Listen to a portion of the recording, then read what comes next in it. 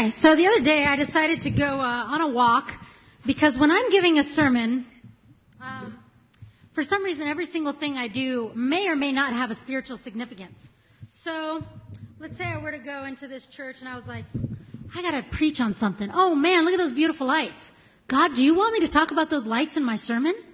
Or let's say I'm working on a sermon and I get a paper cut. I'm like, man, that must have some kind of deep spiritual significance, right? Because it wouldn't have happened unless I could put it in a sermon. It'd be fascinating for all of you. But nothing was coming to me, nothing. So I got my little dog and decided to go for a walk. I live in Lakewood now. And I get my little dog and we're going for a walk. She's about 8 pounds, not too big. And we're walking along and it's beautiful, but it's very snowy and icy. So it's cold and I'm bundled up and it's icy, so I'm walking carefully. And up ahead I see a loose dog. You know the kind of loose dog that is kind of gazelle-like prancing like, I'm free, I'm spazzing out. That kind of loose dog.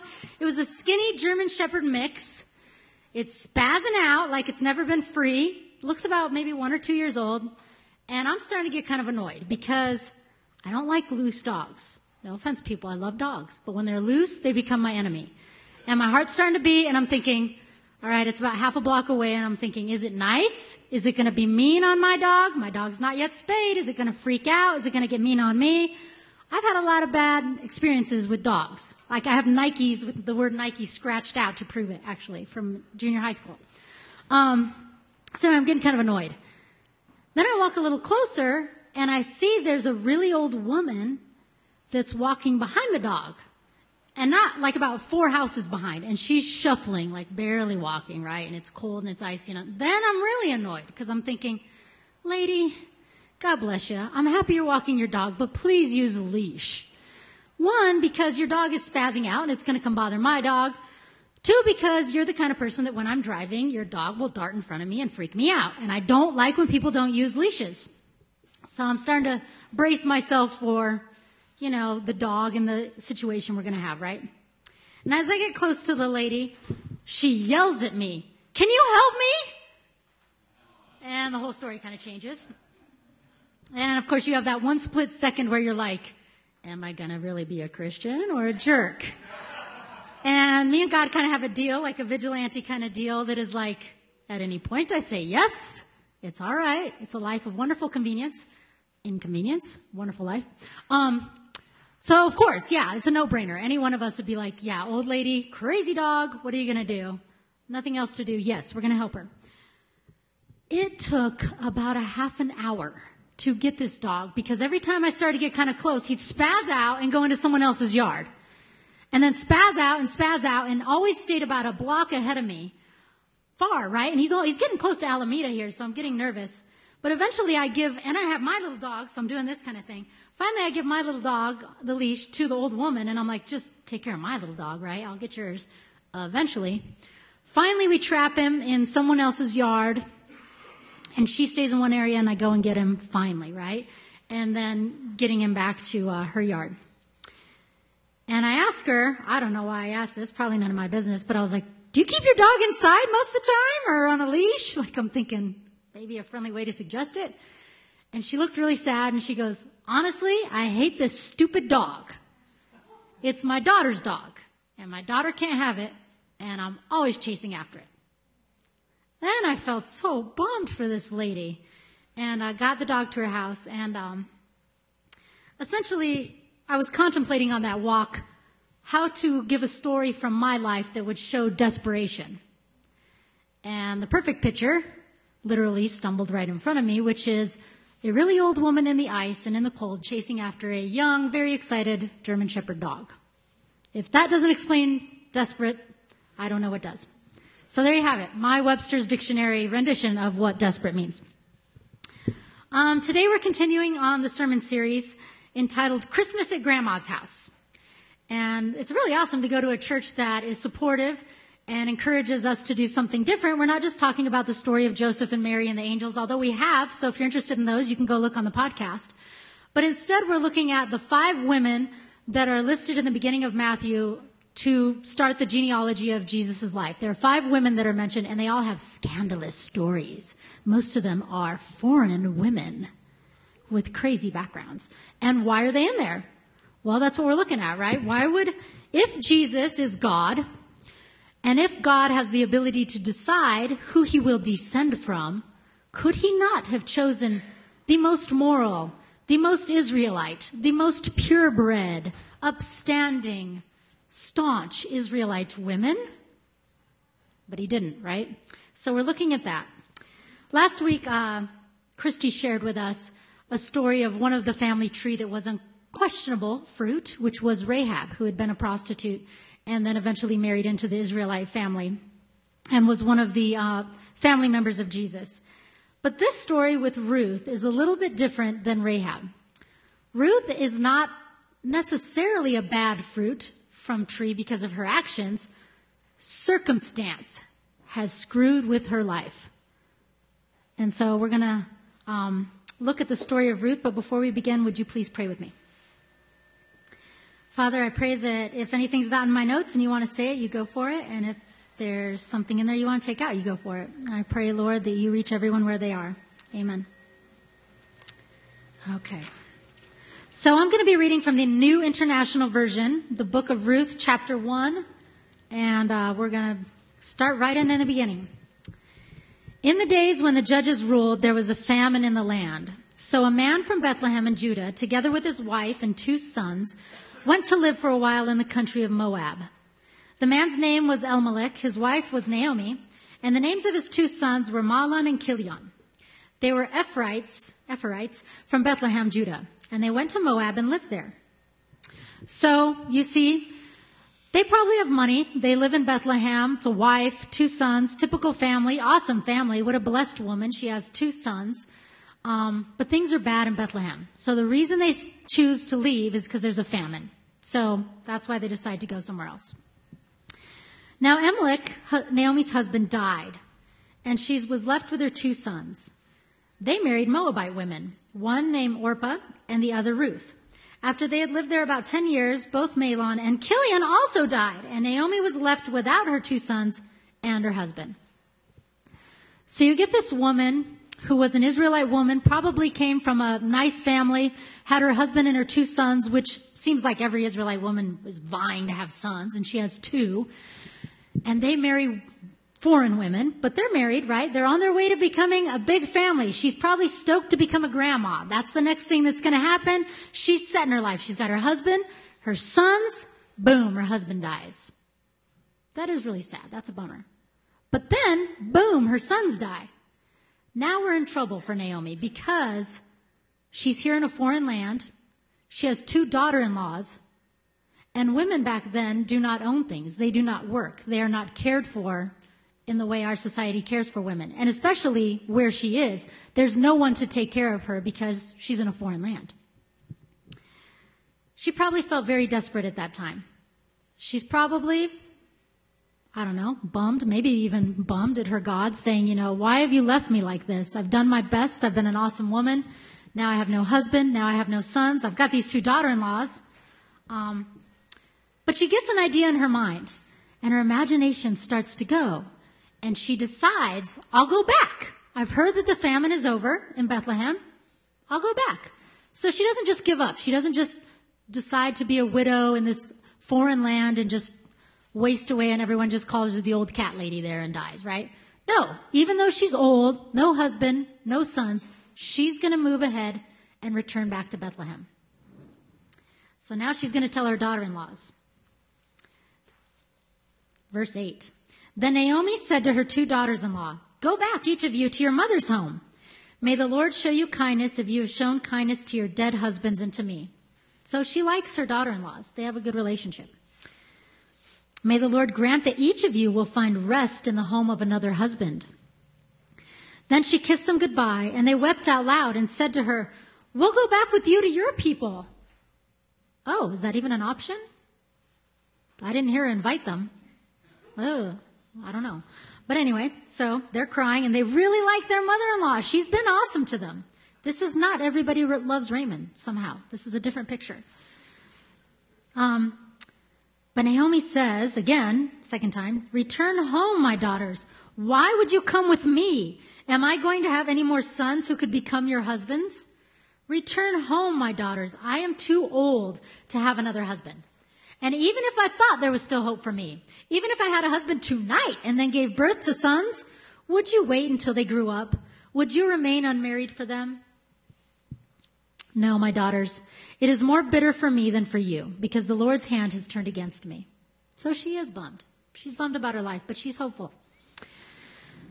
At this time, they wept aloud again. Then Orpah kissed her mother-in-law goodbye, but Ruth clung to her. So Orpah's like, marry someone else? I'm out of here. There she goes. She's back. She's going home. But Ruth clung to her. Look, said Naomi, this is her third time, right? Your sister-in-law is going back to her people and her gods. Go back with her. I don't know if you know any women in your family that like to be martyrs, but Naomi's not that kind of woman. She's not the little old me, feel sorry for little old me. She's like, I'm an old woman, but I'm going by myself. I'm going by myself to Bethlehem. You don't need to come with me. I'm fine. Please, you're young. Go get your own family. Go back. Don't end up like me. Maybe she's worried, if you come with me, they're going to spot right away you're a foreigner. No guy's going to want you. No offense, I don't want to say that. Maybe she doesn't want to say that, but she's looking at her daughter-in-law like, you're a little different. You talk a little different. You look and smell a little different. Go find a husband that's going to get you. You've got your own family. You've got your own gods. You've got your own customs. If you come with me, you might just be a poor widow like me. But Ruth replied, don't urge me to leave you or to turn back from you. Where you go, I will go. And where you stay, I will stay. Your people will be my people and your God, my God. Where you die, I will die, and there I will be buried. May the Lord deal with me, be it ever so severely, if even death separates you and me. When Naomi realized that Ruth was determined to go with her, she stopped urging her. I love this picture of a mother-in-law and a daughter-in-law. They must be very special women, women of great character. I don't know how well Naomi and the whole family loved her, but something about the way she loved her also impressed her to her God. Because Naomi says that, your God will be my God. She is also like the other women we've been learning about. Something about the Israelites ignites hope and a future to these women. And it must be a super awkward thing to share a relationship based on a man you both loved, your son and your husband. But either way, we see that Ruth is showing deep love to Naomi, not just because of who her husband was, but because she's grown to love this woman. She doesn't want to leave her alone. So they're going to go back to Bethlehem now. This picture doesn't inspire Orpah, by the way. She has a vision and a picture and an imagination, and she decides to go back. But instead, Ruth is going to go forward. So here they go, and let's see what happens. This is chapter 2, verse 2. Now Naomi had a relative on her husband's side, a man of standing from the clan of Elimelech, whose name was Boaz. So they get back to Bethlehem, and who are they going to meet up with? They're going to look for Naomi's passed away husband's family. Here comes Boaz. And Ruth the Moabite said to Naomi, let me go to the fields and pick the leftover grain behind anyone in whose eyes I find favor. Essentially, they don't have jobs, they don't have money, but there was a law that said to the farmers, when your field is done being picked, leave some of it behind for the poor people. Isn't that a cool way to do it? Don't pick it all, leave it so that poor people can go pick and eat. It's like living very paycheck to paycheck, though, because Ruth and Naomi aren't going to know from day to day what there's going to be. It's a hunch, it's a hope, but this is the only way they can do it. And Ruth says, I'll do it because you're old, and I love you. So here she's going to go. And Naomi says to her, go ahead, my daughter. And so she went out, entered a field, and began to glean behind the harvesters. Isn't that interesting? They're harvesting, but they're leaving, and she's right behind them, picking what's left. As it turns out, she was working in a field belonging to Boaz, who was from the clan of Elimelech, her former father-in-law. Just then Boaz arrived from Bethlehem and greeted the harvesters. The Lord be with you. So here we have the older farm owner. The Lord be with you. The Lord bless you, they answered. Must be a good boss. Boaz asked the overseer of his harvesters, who does that young woman belong to? The overseer replied, she is the Moabite who came back from Moab with Naomi. She said, please let me glean and gather among the sheaves from behind the harvesters. She came into the field and has remained here from morning till now, except for a short rest in the shelter. So Boaz, he's going to talk to Ruth now. He says to Ruth, my daughter. First indication that he does not see her as a foreigner. My daughter, listen to me. Do not go and glean in another field. And don't go away from here. Stay here with the women who work for me. Watch the field where the men are harvesting and follow along after the women. You see what he's setting up for her? Safety and appropriateness. Stay by my women and stay here. I have told the men not to lay a hand on you. And whenever you are thirsty, go and get a drink from the water jars the men have filled. At this, she bowed down with her face to the ground. She asked him, why have I found such favor in your eyes that you notice me, a foreigner? I would think that a foreigner would stand out. That's probably why he noticed her. But Boaz replies, and I love this. It's based on character. He doesn't say you're a super awesome babe city. He says, I've been told all about what you've done for your mother-in-law since the death of your husband, how you left your father and mother and how your homeland and came to live with a people you did not know before. May the Lord repay you for what you have done. May you be richly rewarded by the Lord, the God of Israel, under whose wings you have come to take refuge. May I continue to find favor in your eyes, my Lord. Spark, spark, she said. You have put me at ease by speaking kindly to your servant, though I do not have the standing of one of your servants. So they both like each other. They both respect each other. They respect each other's character. At mealtime, Boaz says to her, come over here, have some bread and dip it in the wine vinegar. When she sat down with the harvesters, he offered her some roasted grain. She ate all she wanted and had some left over. As she got up to glean, Boaz gave orders to his men. And I love this. Let her gather among the sheaves, but don't reprimand her. Even pull out some stalks for her from the bundles and leave them for her to pick up. And don't rebuke her. So basically, he's like setting her up for, do the work for this girl. I like her. I care about her. So Ruth gleaned in the field until evening. Then she threshed the barley she had gathered, and it amounted to about an ephah. She carried it back into town, and her mother-in-law saw how much she had gathered. Ruth also brought out and gave her what she had left over after she had eaten enough. Her mother-in-law asked her, where did you glean today? Where did you work? Blessed be the man who took notice of you. Obviously, the mother-in-law is noticing, this is a lot of food. You're getting some favors. Then Ruth told her mother-in-law about the one whose place she had been working. The name of the man I worked with today is Boaz. The Lord bless him, Naomi said to her daughter-in-law. He has not stopped showing his kindness to the living and the dead. She added, that man is our close relative. He is one of our guardian redeemers. Then Ruth the Moabite said, he even said to me, stay with my workers until they finish harvesting all the grain. Naomi said to Ruth, her daughter-in-law, it will be good for you, my daughter, to go with the women who work for him, because in someone else's field you might be harmed. So now they have a new picture to put their hope in. Here they've traveled, they have no one to put their hope in, nothing to put their hope in, and suddenly something comes to light. This concept of the guardian redeemer. The guardian redeemer is sometimes also called the kinsman redeemer. Essentially, it's set up in the book of Leviticus. Genesis talks about it, Exodus. It literally means one who delivers or rescues or redeems a person. Essentially, there was provision for the wives that were widows or other people that were downtrodden, and it was the person that could help them. They were called to help them. But there was a very, very, very legal way they had to do it. There was one person that you'd go to that was the next of kin, and then the next, and then the next, all the way down. That way you were, provided for, provided you stay in Bethlehem. So we're going on in chapter 3. One day Ruth's mother-in-law, Naomi, said to her, my daughter, I must find a home for you where you will be well provided for.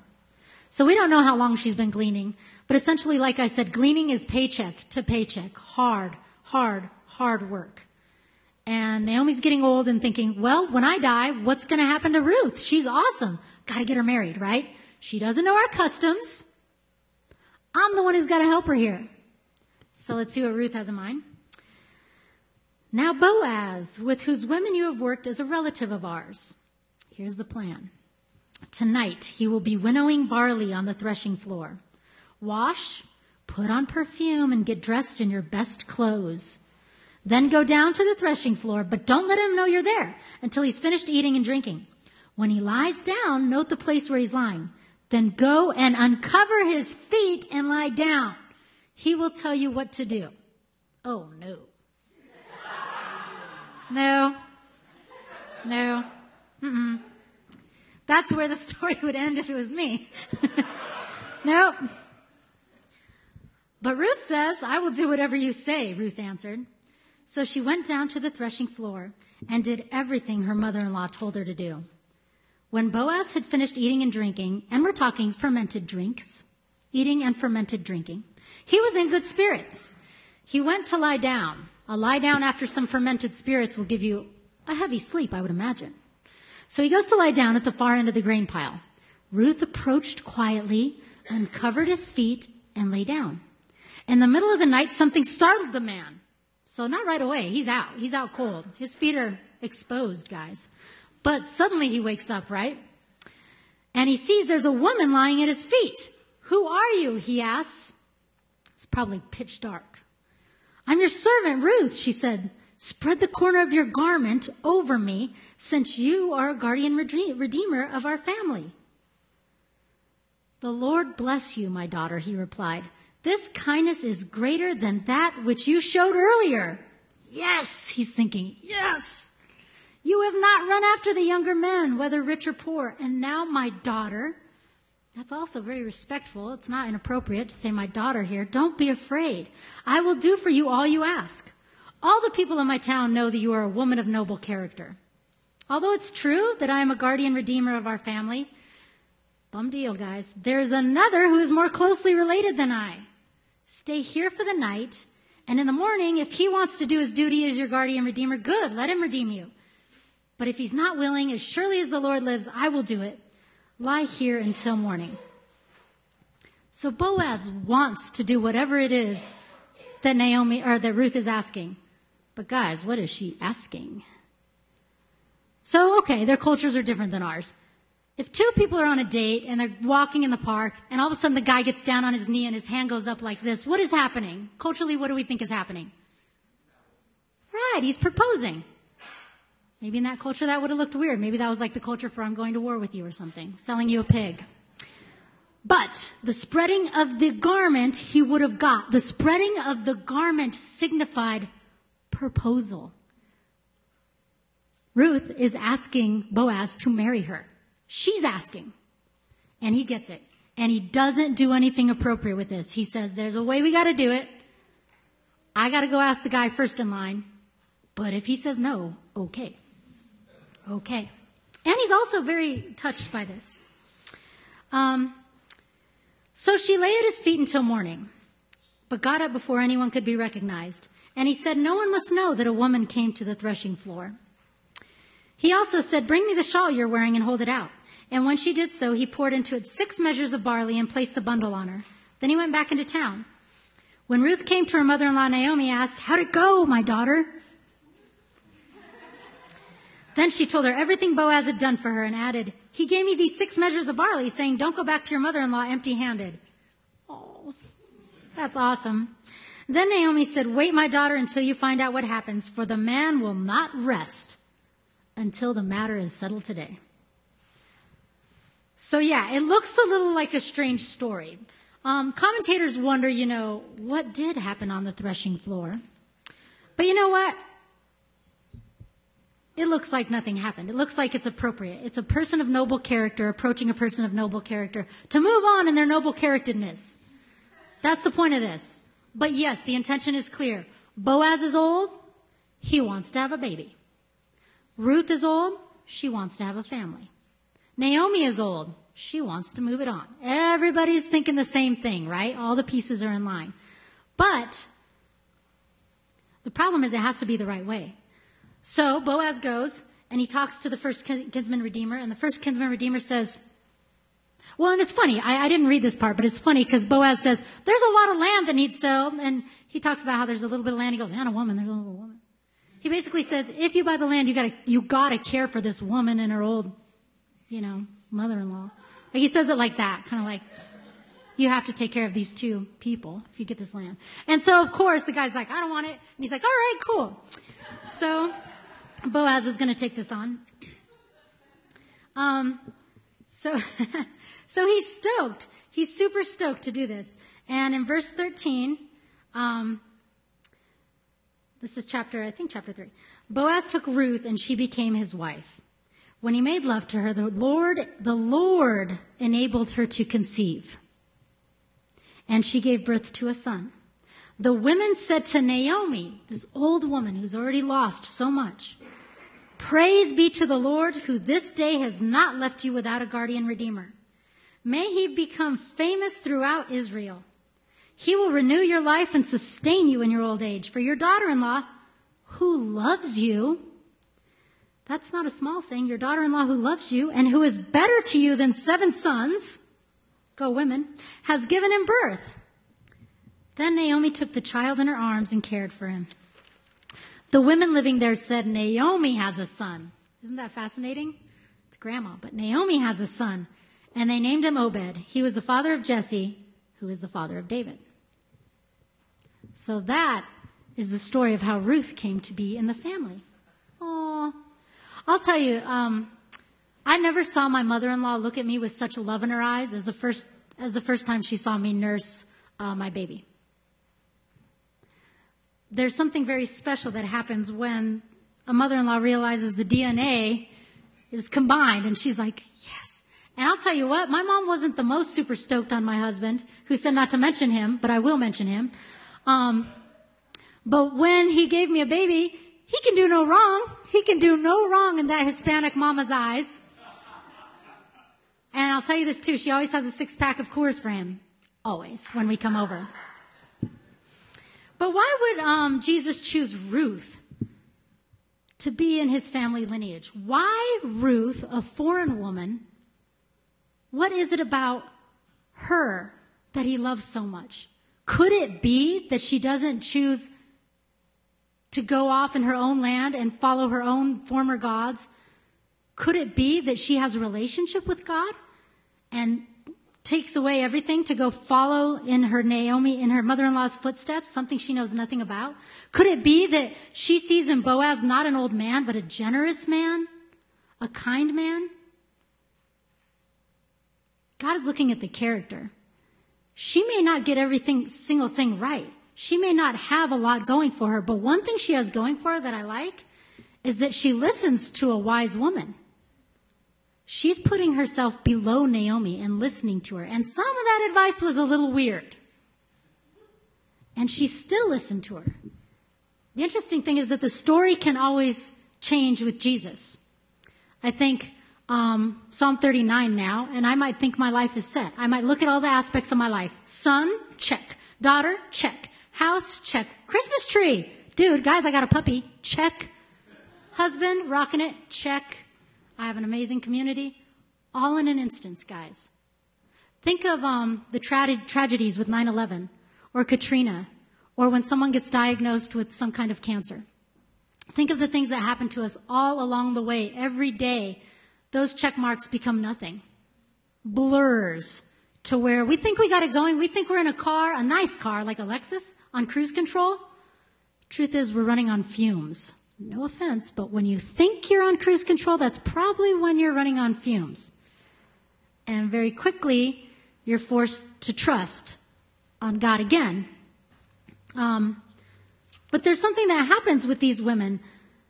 They might have a plan B, like go back. Naomi even had a plan B in the beginning for these women. Her plan was not as good as God's. Naomi's first plan for that beautiful girl, Ruth, was go back and have your own family. Dude, what a bummer if she would have listened to that advice. Naomi wouldn't have had her little grandson. So when we have a plan, right? It might not be God's plan A. I'll tell you very often when I have a plan, it's not the right plan. And it's good to not put all my eggs in the basket of that plan because I never know really what God has. What God had for them was a kinsman redeemer. Essentially, these women were like walking on a stream on some rock to rock to rock, and God's there one step ahead putting the rocks. And they're like, there just happens to keep being some rocks. So Sometimes we feel like that, right? We're just going along life. Well, what happens when one day there's like no more rocks? Are you going to just give up? What are we going to do? What Ruth chose to do is she humbled herself at the feet of a man. I'll tell you what, I'm a proud woman. You may know this about me. You may have noticed. I'm probably too proud to do what Ruth did. I'm probably too proud to say, in fact, I can just hear myself. I will not lay at the feet of a man asking him to save me, to rescue me, to put all my eggs in that basket of that old guy that I don't even really know. I don't want to do that. That's embarrassing. That's degrading. That's awkward. I would way rather glean every single day than go lay down and see if he'll have me. And yet, that is what God is asking us to do. Because when we lower ourselves and lower our standards of ourselves, God can lift us up. Probably the most pathetic thing I've ever seen is the image of Jesus on the cross. It's pathetic. It's sad. It's ugly. It's embarrassing that the God of the world, the God of angels and all creation, humbled himself at the feet of our nasty, dirty feet, our sin. And why? Because the lower he humbled himself, the more he was lifted up. The lowest. That's the picture Jesus is looking for. Low ass low. Just on your face. And when I don't have a plan, and when I'm stumbling forward, I feel like I'm fetal position in my bed just going, God, this is as low as it gets. And that's when I'm desperate. And that's when I say, you be my kinsman redeemer. I don't know how I'm going to get the wheat for tomorrow. I don't know how I'm going to get the hope, the faith. I may have all those things that I can check, right? The son, daughter, family, car, whatever the crap. Take it all away. I don't care. Without Jesus, it's not going to work. It's not going to matter. That's joyless. At the end of the day, seriously, that is not the point of this life. The point of this life is not just to make it to heaven on the other side somehow. The point is to dig in deep with God. I think of that woman that was struggling, shuffling to chase that dog. And it looked pathetic. And if I was that old woman, I'd probably go home and call animal control and say, I'm done. I'm done. Come get this dog. There's a dog, a strange dog.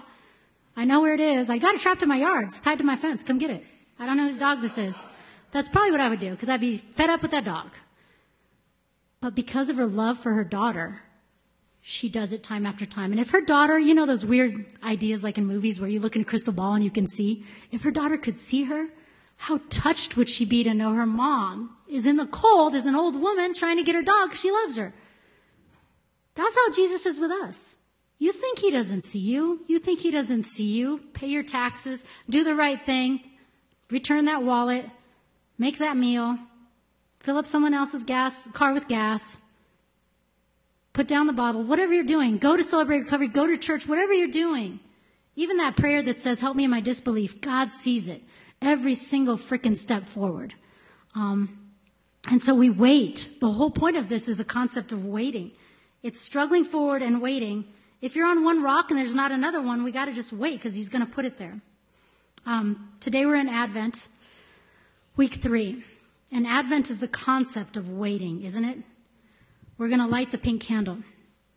I'm going to tell you why we light the candle. We light this candle because, like God's people centuries ago, we know that God has come in Christ and that Christ will come again. We're all on the same rock, guys. We're all hanging out on this rock just waiting to step into the next one, which is Christ coming. But we got to wait till we get our friends on the rock with us. We rejoice in God's work in history and in the future. Amen? Right. The pink color means joy. And now would you pray with me as I pray for hope? Dear God, as we light this candle, we rejoice. We know how the first act of the story ended with the birth of Jesus the Messiah. And we know that he will come again in glory. So even though the story isn't over, we rejoice in your hope. We wait for you rejoicing. Amen.